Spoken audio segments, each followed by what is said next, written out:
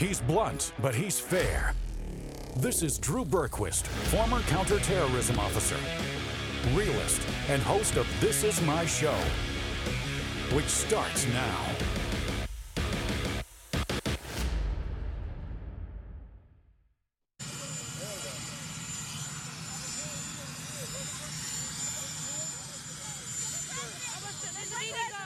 On COVID, Oregon, we hold China accountable.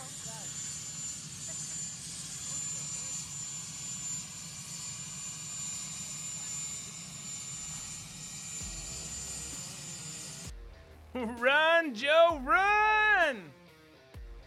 I'm Drew Berquist. This is my show. We hope you had a great weekend. That was Joe Biden running away, quite literally, from the press when asked about COVID origins. Didn't want to go there. Did he just pull like the movie President in the backdrop, pretending to answer and walk away from questions? Like yeah, I mean, was he an extra to film there? Because that's what it looked like he was doing. Don't ask that question. There's a lot of people who will probably go down that trail.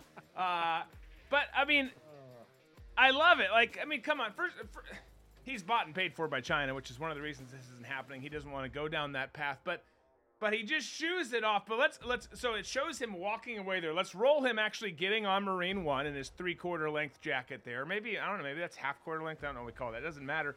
But let's roll it, because for the last 2 years he's leaving there to go on vacation yet again.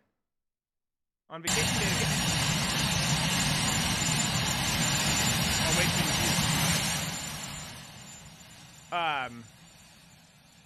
Sorry about that. That's all right. That's all right. But I'll just talk to it. But he's spent much of the last 2 years. He's treated the presidency, and we've talked about this multiple times before in the show. The stats just remain the same. You'd hope that they'd start to creep down from 40%. But he's treated this presidency like a deadbeat dad who refuses to pay child support. Doesn't take time to visit his kids. 40%. Right at about 40% of his presidency, he's been relaxing in one of his many Delaware homes. He vacations almost, you could argue, since he's not always present and they call a lid on things when he's actually there 60% of the time, you could argue he vacations or is not doing his job half the time. That's a great gig, by the way. That's a great gig. Most Americans wish they could pull that off. I was talking to someone the other day who was explaining how he works 10 hours a day, and he's a friend, he's a good guy, but works 10 hours a day, 10 hours a week. I was like, man, that's a hell of a gig. Like, can I get that? What's the president's salary again? I think it's like 400, right? A year? Yeah. Yeah, and then he's only there 40% of the time. That's which, you know, I'll take that any day. That's a great gig. And those numbers, 400,000, pales in comparison to what the big guy gets on the side. That's where the real money starts to come in. But honestly, you get the feeling. We all get the feeling, and I'm saying this somewhat facetiously because it's obvious, but you get the feeling that Joe would rather be somewhere else, really anywhere else, other than the White House. And when you think about it, you hear that statement, you're like, well, yeah, of course. But it's understandable, right? Because he really didn't want this job. He sucks at it, yes. He's a horrible human being, yes. He's accomplished nothing in 50 years in D.C., yes. All those things are true. But he didn't want this job. He was content sitting in a rocking chair at one of his many Delaware mansions. But he was forced into running against Trump. They needed someone who would do their bidding, someone who would go along with things. And it's becoming more and more obvious by the day with what he does, what he says, the stats, the numbers of how much time he spends away. And I think there's other things to it too, right? There's no visitor logs in Delaware. There's none of that stuff exists, which makes it easier for them to pull off what they're pulling off. But once he was installed, the promise was, hey, you need to do this, but we're going to let you go back to your life of leisure. You can sit there and dream of sniffing young women and girls on your rocking chair in Rehoboth Beach or wherever. Like, that's what's happened. And there's really no other explanation to this nonchalant attitude towards being president.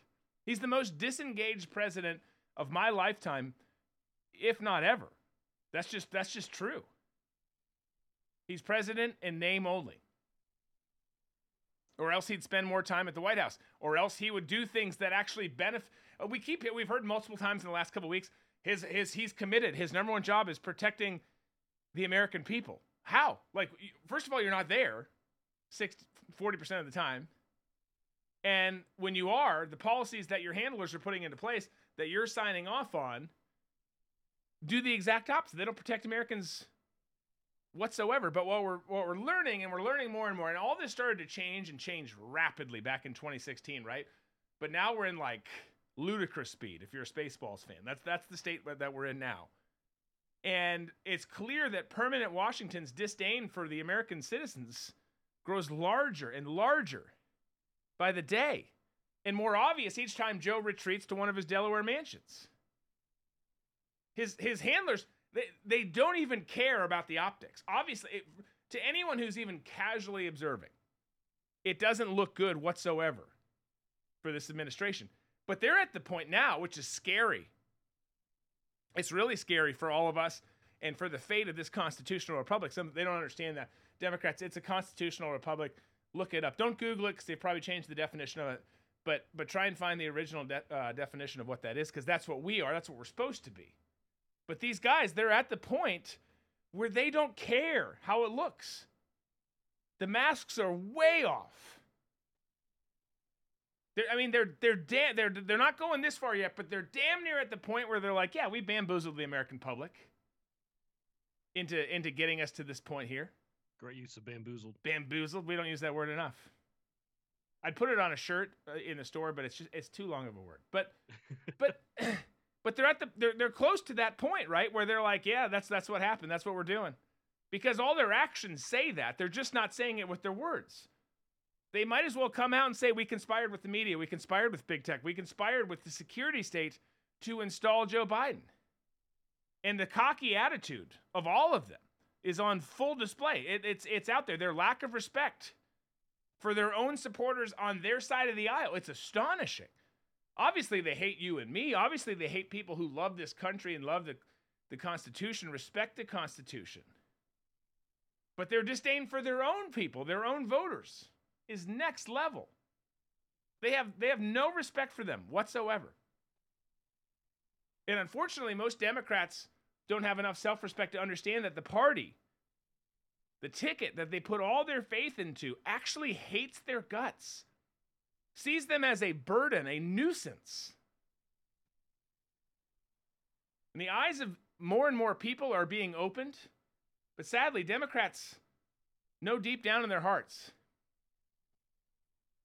Democrat voters, that is, that they've been lied to.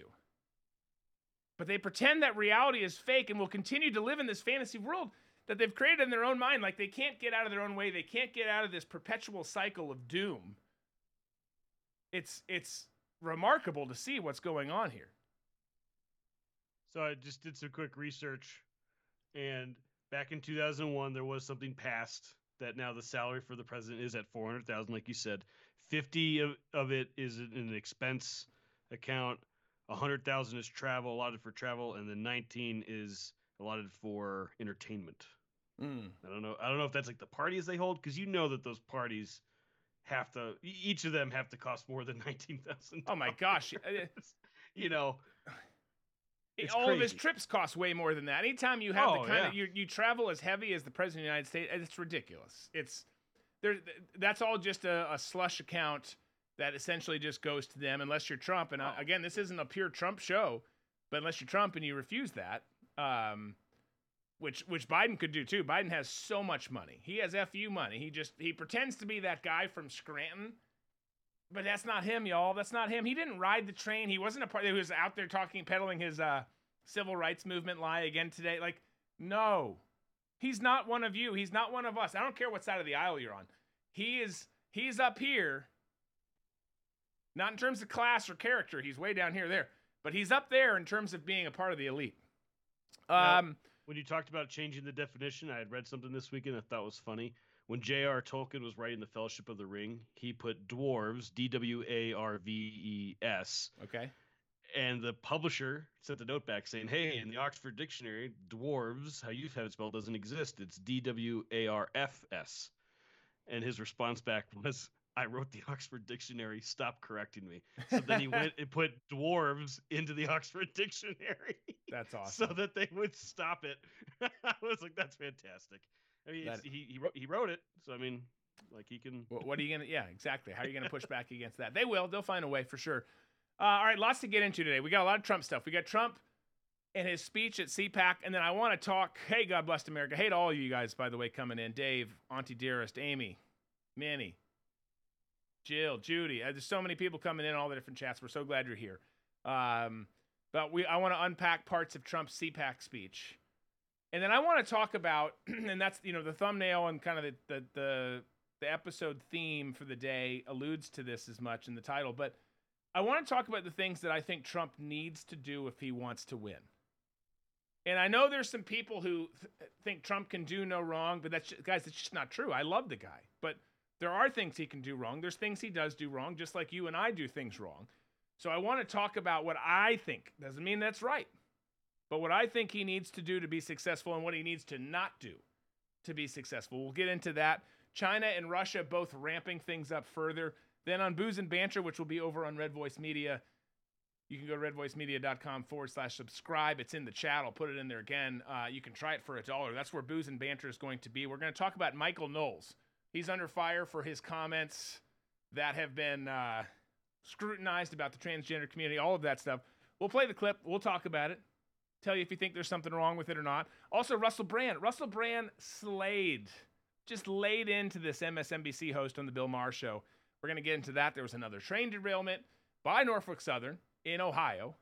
We'll get into all that. There's tons coming up. Again, that's over at redvoicemedia.com/subscribe. Then use promo code Drew, or just go redvoicemedia.com/Drew Crew. Either way works. So we look forward to seeing you over there. But CPAC happened last week, right? And we'll probably be there as a network next year. But I'll be honest, I was thrilled to not be there this year. There's great people there, lots of friends, lots of colleagues go. But it's an exhausting week. Man, it's an exhausting week. So I'm glad that I wasn't. But we're going to still talk about it. There was a straw poll that showed that he was firmly in the lead, at least according to the folks at CPAC, to be the nominee. That is Trump, to be the nominee for the GOP come 2024. But again, that's not a huge surprise. But I want to break down his speech because he addressed the audience on Saturday.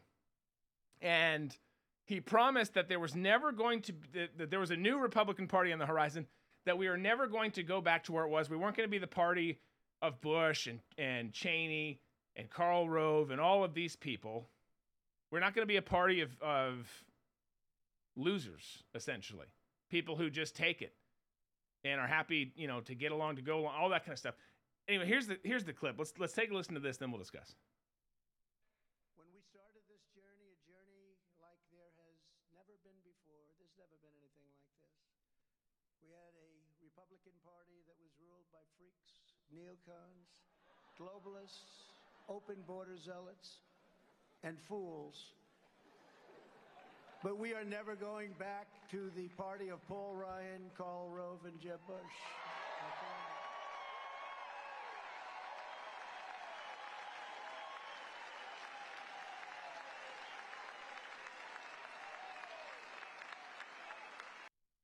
All right, so Trump's right there.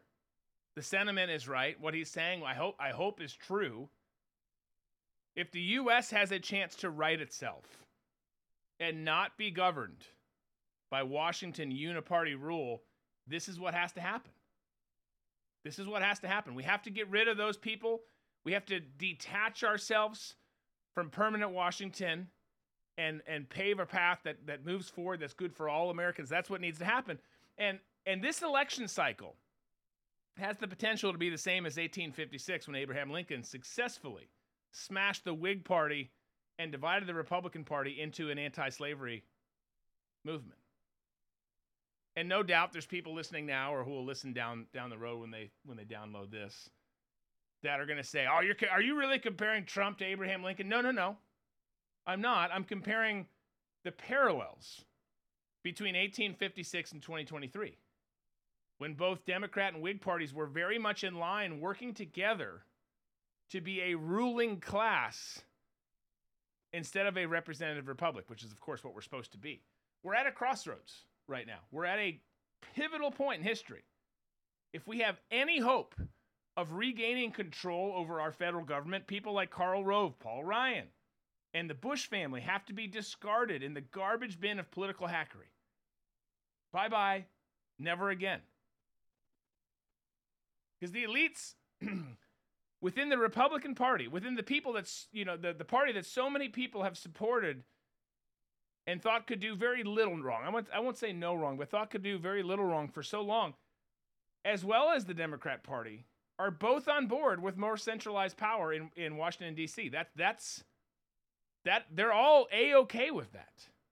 And none of us should be. That's a disastrous thing. That is the very thing that our founding fathers warned against. The only way to give the other 99% or whatever figure you want to put on it of Americans a voice is to totally destroy the old guard of the Republican Party. We got a lot of work to do on the left, too. I'm not saying that we don't. But the Republican Party has to be reformed. It has to be fixed. It is a massive problem right now. It is a problem that you can say, oh, the libs are doing this, and they're trying to push this. They're trying to, bring about Marxism and communism and all these things in this country, and they're doing it. That's true. But the reason we are here where we are today is because the Republican Party didn't have the balls to stand up to it. Some of them were bought and paid for. Some of them were just too weak. Regardless of what the reasoning was, the outcome is the same. We're in a disastrous and perilous place as a country where we have to get things fixed or we're going to be in big trouble. And we've got to do a lot of house cleaning on the right. Michael Katz says, any way you look at it, the Republican Party is still loaded with too many rhinos. Republicans need to grow a pair and start cleaning house and start keeping promises. 100%. We have to play tough. We have to be willing to make some tough decisions. Or it's going to be too late and we won't have anything to even fight for. It'll be done. And I say that and that sounds awful and doomsday. I'm telling you, we can fix this. We can get this on the right track, but we got to start on our own side. And we got a lot of work to do on our own side if we're going to have a chance at this thing. But Trump then went on to talk about the deportation of illegal aliens in the United States. This is what he had to say. When I'm back in the White House, the very first reconciliation bill I will sign will be for a massive increase in Border Patrol and a colossal increase in the number of ICE deportation officers.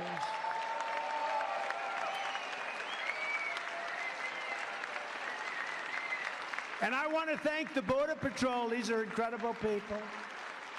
And I want to thank ICE, and in particular, I want to thank Brandon Judd, Border Patrol, and Tom Homan, Central Casting. He's Central Casting. Under my leadership, we will use all necessary state, local, federal, and military resources to carry out the largest domestic deportation operation in American history. Other countries are emptying out their prisons, insane asylums, and mental institutions, and sending all of their problems right into their dumping ground, the USA. Think of it. They're emptying out their prisons, and you've heard me say that, but they're also emptying out their mental institutions. And to use a strong couple of words, insane asylum. Insane asylum, that's where, anybody see Silence of the Lamb? That's where they come from, insane asylum. That's a stronger word than a mental institution. And they're putting them into our country. Thank you very much. I will ask every state and federal agency to identify every known or suspected gang member in America, and every one of them that is here illegally, and the towns know who they are. The towns and cities are the police. We love our police. The police know who they are.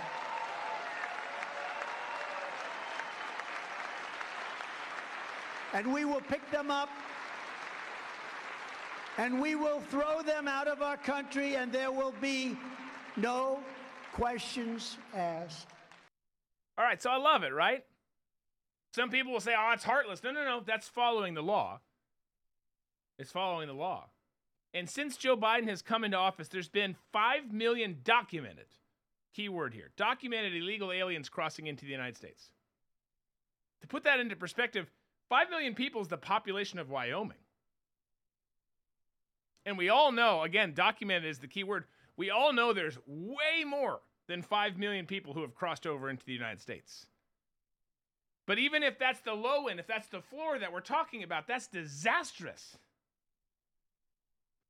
Those numbers are unsustainable if our country is going to survive. Period. End of discussion. And you see communist mayors like Eric Adams in New York City complain that resources are spread incredibly thin because of the influx of illegals. Well, no shit, Adams. What did you think was going to happen? This should be not any form of surprise to anyone. A lot of you in the audience remember the Mariel boat lift of Cuban refugees who landed in Miami back in the 70s. A lot of Cubans who came over were actual asylum seekers, but an overwhelming majority of them were prisoners from Castro's jails and prisons, and were also mental defectives from insane asylums from all over the communist island. It was a way, and Trump kind of addressed it, it was a way for Castro at the time to purge Cuba of the undesirables. Let someone else deal with them. U.S., you take them. You take them and deal with them. Luckily, Miami was able to absorb the flood of Cubans and deal with the criminality that ensued over the next decade. But we're comparing apples to oranges when it comes to the amount of people. The Mariel boat lift was thousands. The southern border, and we've got problems on the northern border too, you guys, but the southern border, which of course gets the most attention, is in the millions. 5 million documented since Joe took over. That's insane. Again, it's unsustainable if we want to survive as a republic. If we want to keep this great experiment that's been the United States of America, that gave us and afforded many of us amazing childhoods, amazing parts of our adult lives as well. If we want any of those memories and any of the potential for future memories to exist, that's one of the first things we got to fix, that we got to discuss, and then we got to fix. We'll get into it a little bit more here in the next segment, but Trump also addressed the Democrat Party strategy of who they would prefer to run against. Let's listen to what he had to say about that. Our opponents do anything they can to hurt me politically because they're afraid of me and they're afraid of you. That's what it is. But it's not supposed to work that way. The disinformation, people say they are great at disinformation. The one we want to run against is Trump. Do you ever hear that? Oh, we want to run against Trump. Even though I'm leading every one of these guys, and even though I won the second election, okay, I won it by a lot. You know, when they say Biden won, the smart people know that, didn't they? But right now we're way up. But they say, oh, we want to run against Trump. They always say that. They say that about everybody. When they have somebody that they don't want to run against, a governor, a senator, they say, we want to run against, because it's like demeaning. You know, in other words, like you're supposed to be a schlemiel that, I mean, I got 75 million votes. I got more votes than any sitting president in history the second time. And we really did. We did a much better job than we did in 2016. 2020, we did better than 2016. But they say, we want to run against Trump. In the meantime, they're spending hundreds of millions of dollars trying to find just a single word, a sentence, anything to prosecute Trump because they don't want to run against me. That's what they say. We want to run against Trump. We'll do anything to run against Trump. They have the greatest line of bullshit of any group of people I've ever seen. Want to run against Trump. All right, I love it. I love it. I mean, his message resonates with over half of the country.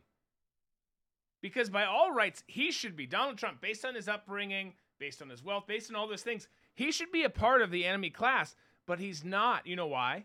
Because the enemy class hates his guts. We've never seen a group of people hate an individual more in our lifetime. I'd say perhaps history, but you had folks who were, you know, let's not go down that path. But there is a crazy amount of hatred towards him.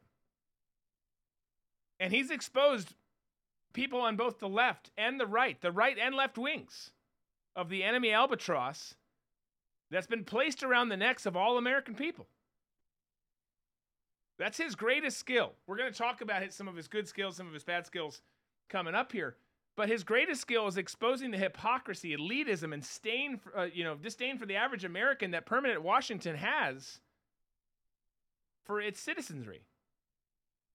In that last clip I played, Trump laid out how the Democrat Party and corporate media try to use their power, use their influence, use the good old boy club to select a candidate, the Republican candidate, to run against their candidate. In 2016, it was obvious that the corporate media in both parties were gearing up for Bush versus Clinton Part 2. Obviously a different Bush. But the fatal mistake the corporate media made was pushing Donald Trump and carrying all of his rallies to get ratings. And also to belittle the Republican Party and make the party of Lincoln look like a joke. But they thought, oh, this is a good idea. But they were blinded by the haze of their own cockiness.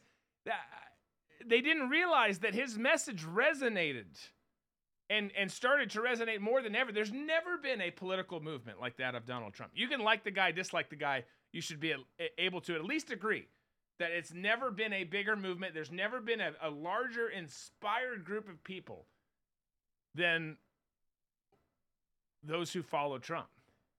But by the time they recognized it, meaning the media, it was too late. They tried to reverse course, but too much damage had been done. The movement was way too far ahead. Low energy Jeb was out, and the Trump train was gaining speed. And there was nothing they could do about it. All they had was, let's try sacrificing Billy Bush. That didn't work. Didn't work at all. So these guys, they get together. They try to decide who the political candidate's going to be for the Republican Party. Who do we want to go up against? Let's go up against Jeb. That sounds like the right trick. Right trick, right ticket, whatever you want to say. Canadians for Freedom, good to see you. Thanks for being here. But the pattern's always the same in the first couple months leading up to the debates. The corporate media runs positive stories about the Republican candidate that they want to run against that they think will be the easiest to beat. And when I say easiest to beat, I mean that they're holding on to some sort of leverage only to be released right before the election. Like, this person could look like a threat, but don't worry, we got it in the bag. We got it covered. But that's a pattern. It's a pattern that's frankly been used since John F. Kennedy. The corporate media didn't want a Catholic president, and they didn't want someone who was going to push back against the security state. So it wasn't until 2016 when permanent Washington got surprised again. It hasn't happened often. The machine is strong. They are tight with each other. They rarely make mistakes that come back to bite them hard. But it happened back then, and it happened in 2016. And I pray to God, whether it's Trump or someone else, I pray to God that it happens in 2024 again, because we need it. Whether it's Trump, DeSantis, who's not announced, and there's a lot of indications that he might not even announce, or anyone else who rises up with a great message that resonates with the American people, whoever it is, I hope it happens.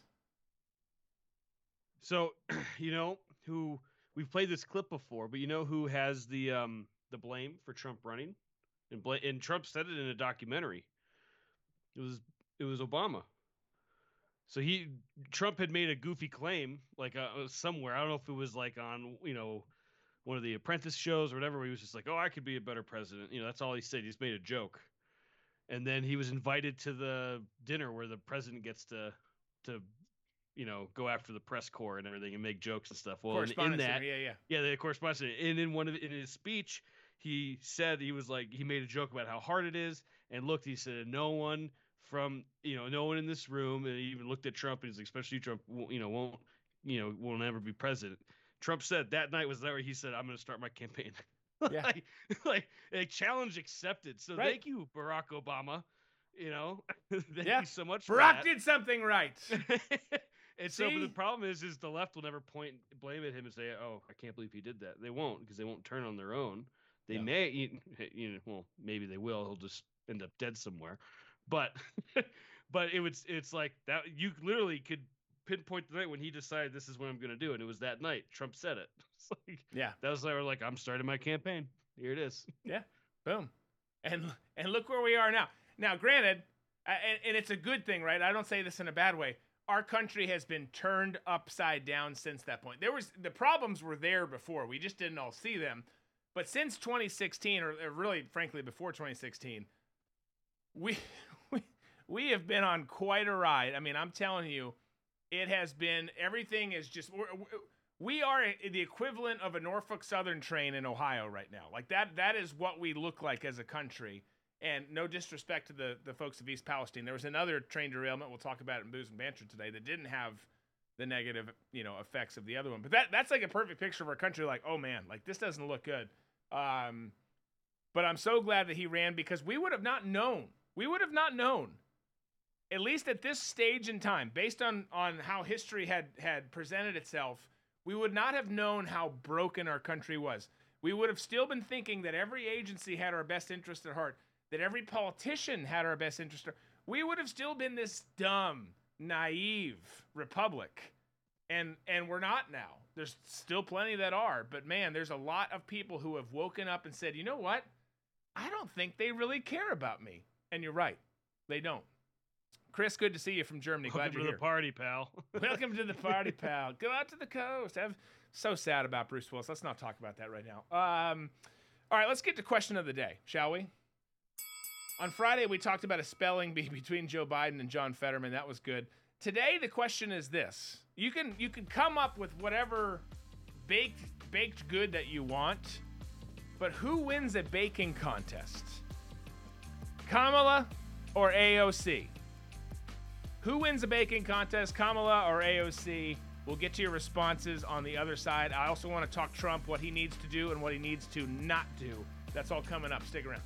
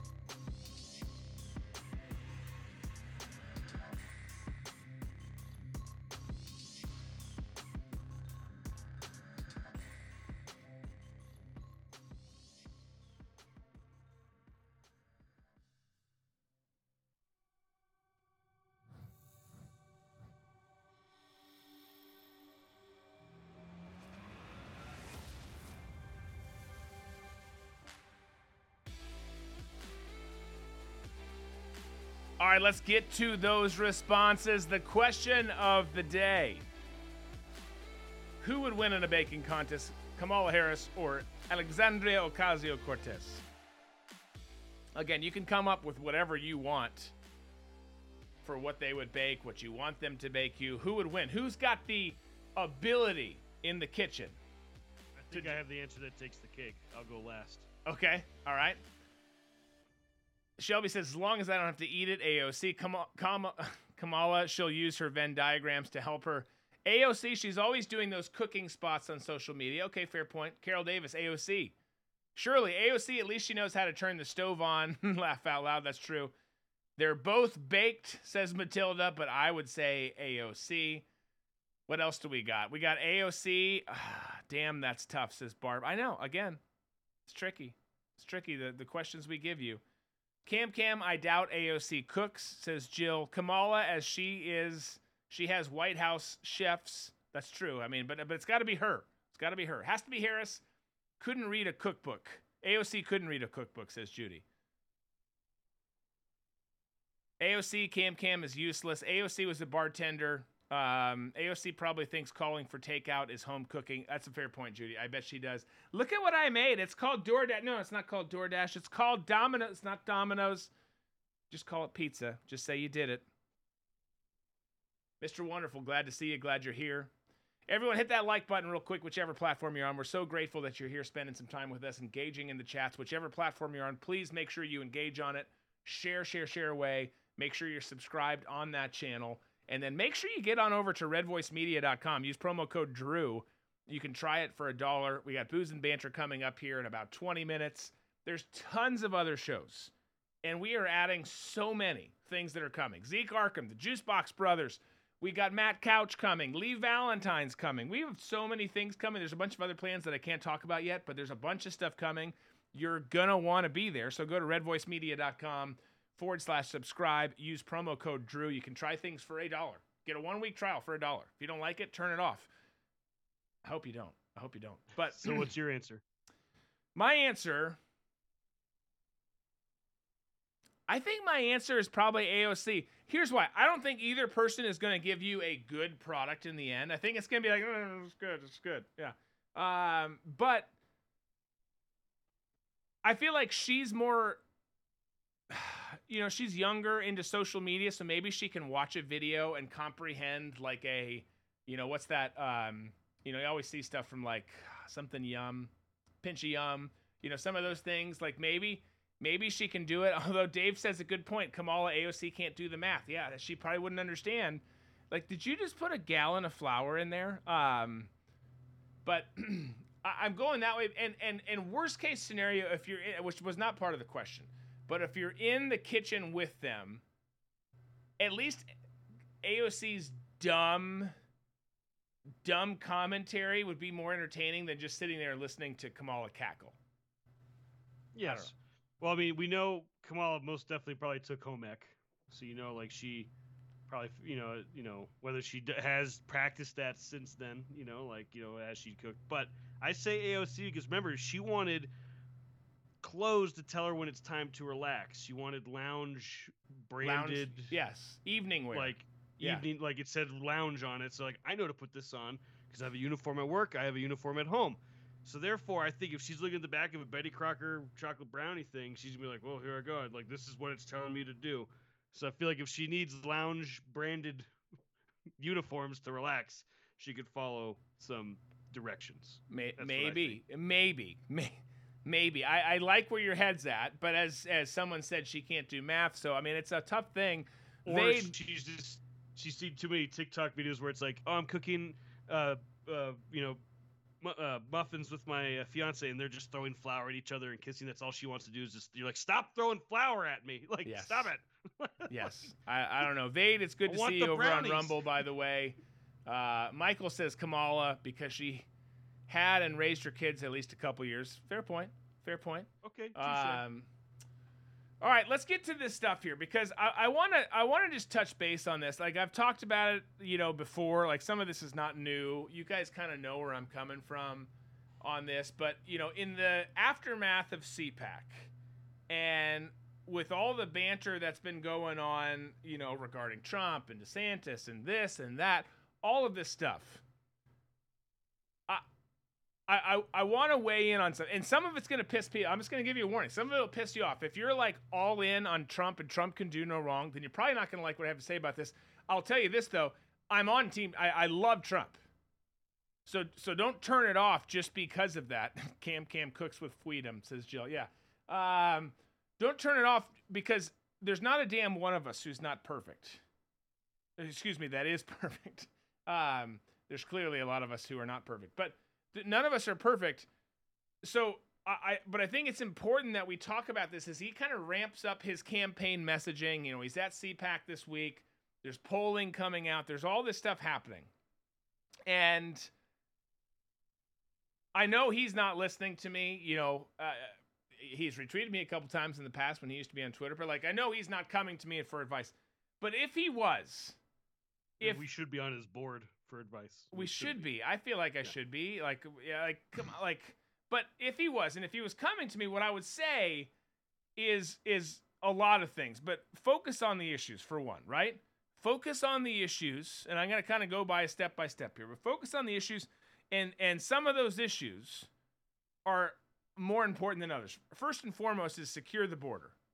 It's the quickest, most effective way to regain some sort of control over this country that's crazy right now. All right? You've got Democrat-run states like Arizona, and if they refuse to secure the border, and I get it, Arizona's not a completely Democrat state, but it's been going that direction. Certainly Maricopa County is Democrat, and certainly there's lots of issues with elections. There's all sorts of stuff going on there. But flood the state then. If that's the case, if they're not doing their job, or any state for that matter, I just use Arizona as an example, flood it with more Border Patrol, with more ICE, with more DEA, with more U.S. Marshals, with more anything that you have to. And if there's a state where you're like, well, you're taking agents away from us, well, then use the National Guard. Whatever it takes, bottom line, whatever it takes with the border, get it done. Border security has to be a top priority to regain our national sovereignty. Period. End of story. You have to do it. But the economy has to be the second focus. Middle-class Americans are being bled dry by the recession that we're in right now. And yes, by definition, we've been in a recession. They've changed the definition on the left because they don't want that news. But we've got to fix that. We've got to open the energy sector back up for business. More natural gas will help the economy. More fossil fuel production will help the economy. And it will rebound. I mean, it'll rebound right off the bat. Like the surge that you would see if we went back to doing that would be crazy. And it would also be a huge kick in the nuts to the left, because the goal of the communist regime that's in power right now is to economically cripple the middle class, push it into a dependent class of Americans. Permanent Washington can't exist the way that they want to, and they're not going to thrive with a middle class that's thriving. They can't do it. It literally goes completely opposite of what they want to do and what they need to do. You have to, if you're them, if you're Permanent Washington, if you want to instill these communist ideals and policies in this country, you have to divide the population into elites and the poor. If there's a middle class, they can't wield all the power. So that's something that has to be done. Then you have to, China's got to be dealt with, right? China's got to be dealt with. Unfortunately, they've captured most of our politicians, and I don't know what the percentage is, but a lot, damn near all the major corporations that are out there, at least the large ones. And they look to politicians and CEOs, they look at China as the new roadmap for business and for government, which is dangerous on both fronts. And the reason why they look at the Chi-Coms for the new template is simple, because all power is centralized. That's one of the things that they like most. Yes, they love the greenbacks, but they love that all power is centralized. The Chinese economy there's this facade that it's a free market economy, but it's not. Because the government, the people in charge there, pick the winners and losers. So it's not like that in reality whatsoever. If big corporations can cozy up to the government and eliminate all competition so that they can have a monopoly, well, of course they're going to throw all their support behind the party that's willing to make that reality. So you've got to do that. You've got to fix that.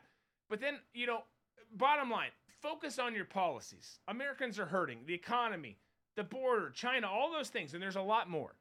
But focus on the issues, all that to say, and then stay positive. You've got to keep things positive. If he can stay focused on all the positive accomplishments that he made during his tenure as president, and there was a lot. They weren't celebrated because the media was all in lockstep with making sure that they destroy him. But the everyday American felt it. They saw it. Regardless of what CNN or MSNBC or even Fox told you during the nightly news, the reality on the ground, the reality in your bank account, the reality in your community, unless you lived in like Kenosha or Portland or Minneapolis, like the reality was good. So you've got to focus on that. And if you focus on that, there's going to be a lot of people that, despite what the media is telling you now, they're going to be like, oh yeah, it's going to have that oh yeah effect. They're like, things were good.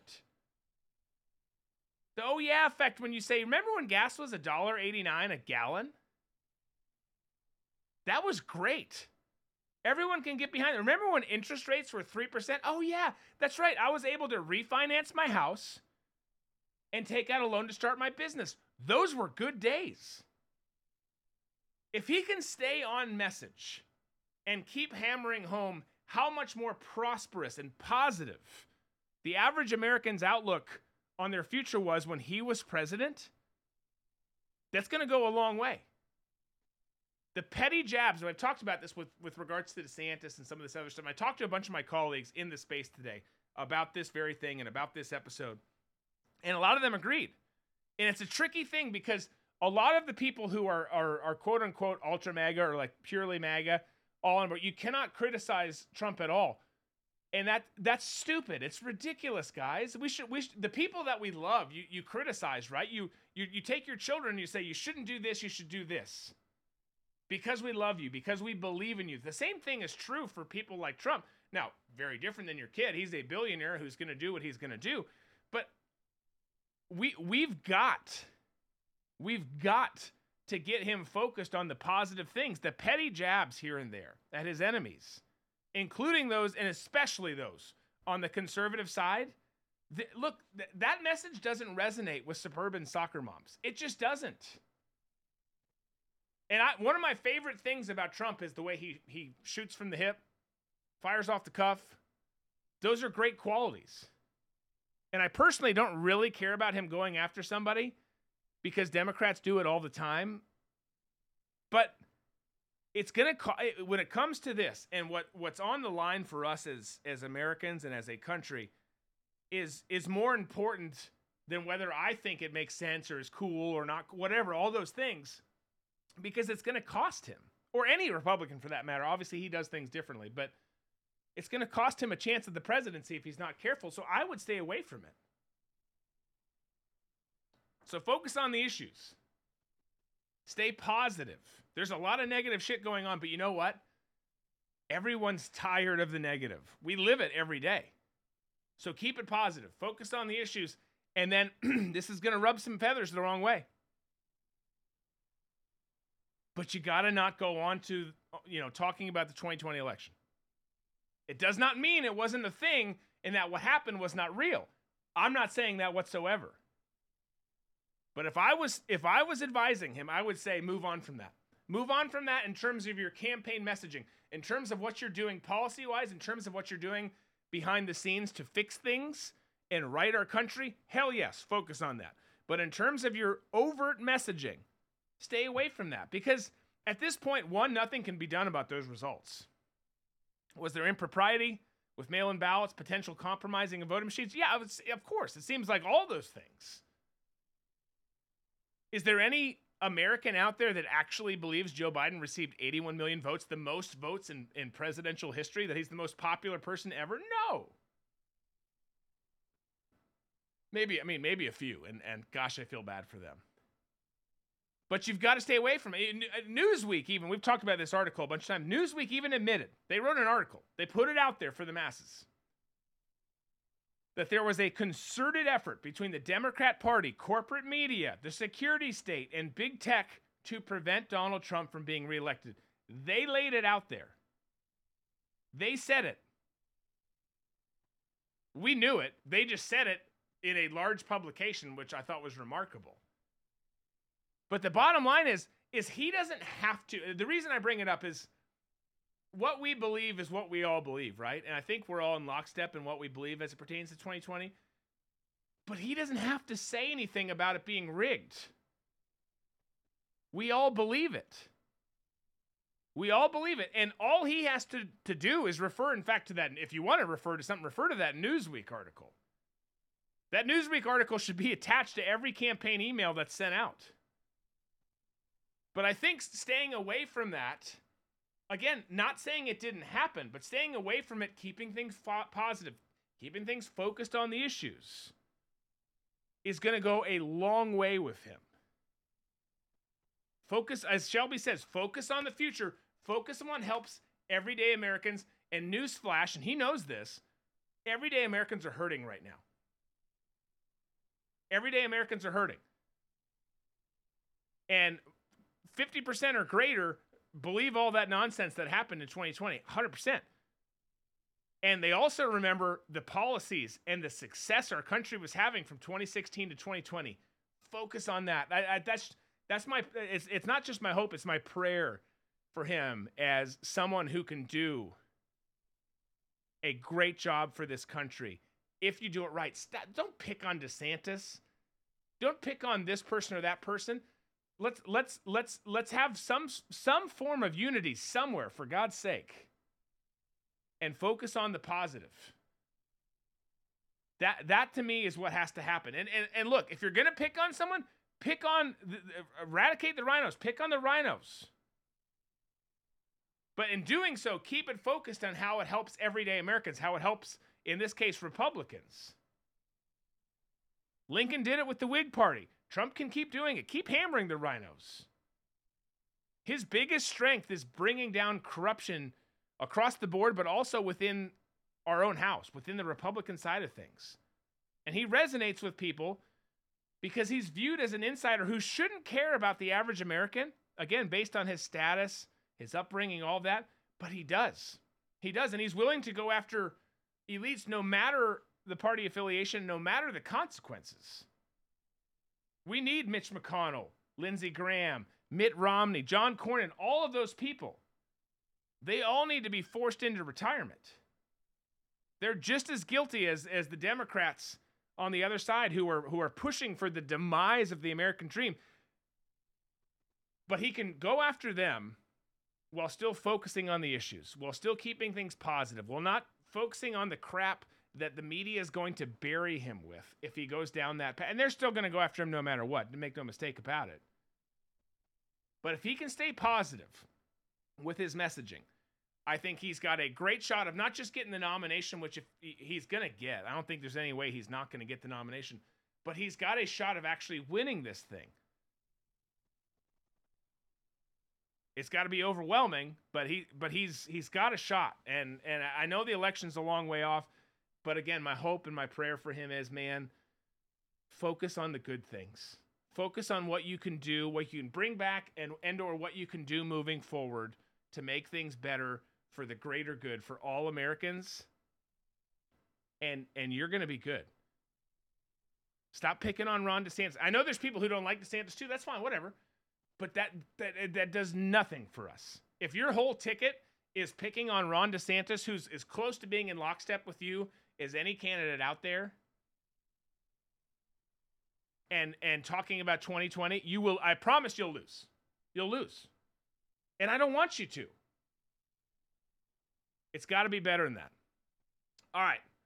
Folks, I've yapped a lot about that, about Trump, about his CPAC speech, his performance, about what we need to do moving forward, what Trump needs to do moving forward. We still have stuff we got to get to, but we're going to move it to Booze and Banter. So we're going to get into, over on Booze and Banter today, we're going to get into China, Russia. Russia is talking about martial law, at least in certain circumstances. I'll explain what I'm talking about. China is ramping up its budget for the military, up more than 7%. We'll talk about that, what it means. We got Russell Brand, who man, I love this clip. We're going to talk about it. He sounds like freaking Jack Sparrow in this clip. We're going to talk about that. That probably doesn't make sense, but I'll explain why. Michael Knowles' comments, taken out of context, not. We'll see. We'll talk about that. All that's coming up on Red Voice Media for Booze and Banter today. You can see the link in the chat, redvoicemedia.com/subscribe. Use promo code Drew. You can try it for $1. We hope to see you there. If we don't, we'll see you tomorrow. Be safe. Be smart. Be free. You've just heard Drew Berquist. Catch the show weekdays on every major social media platform and on drewberquist.com.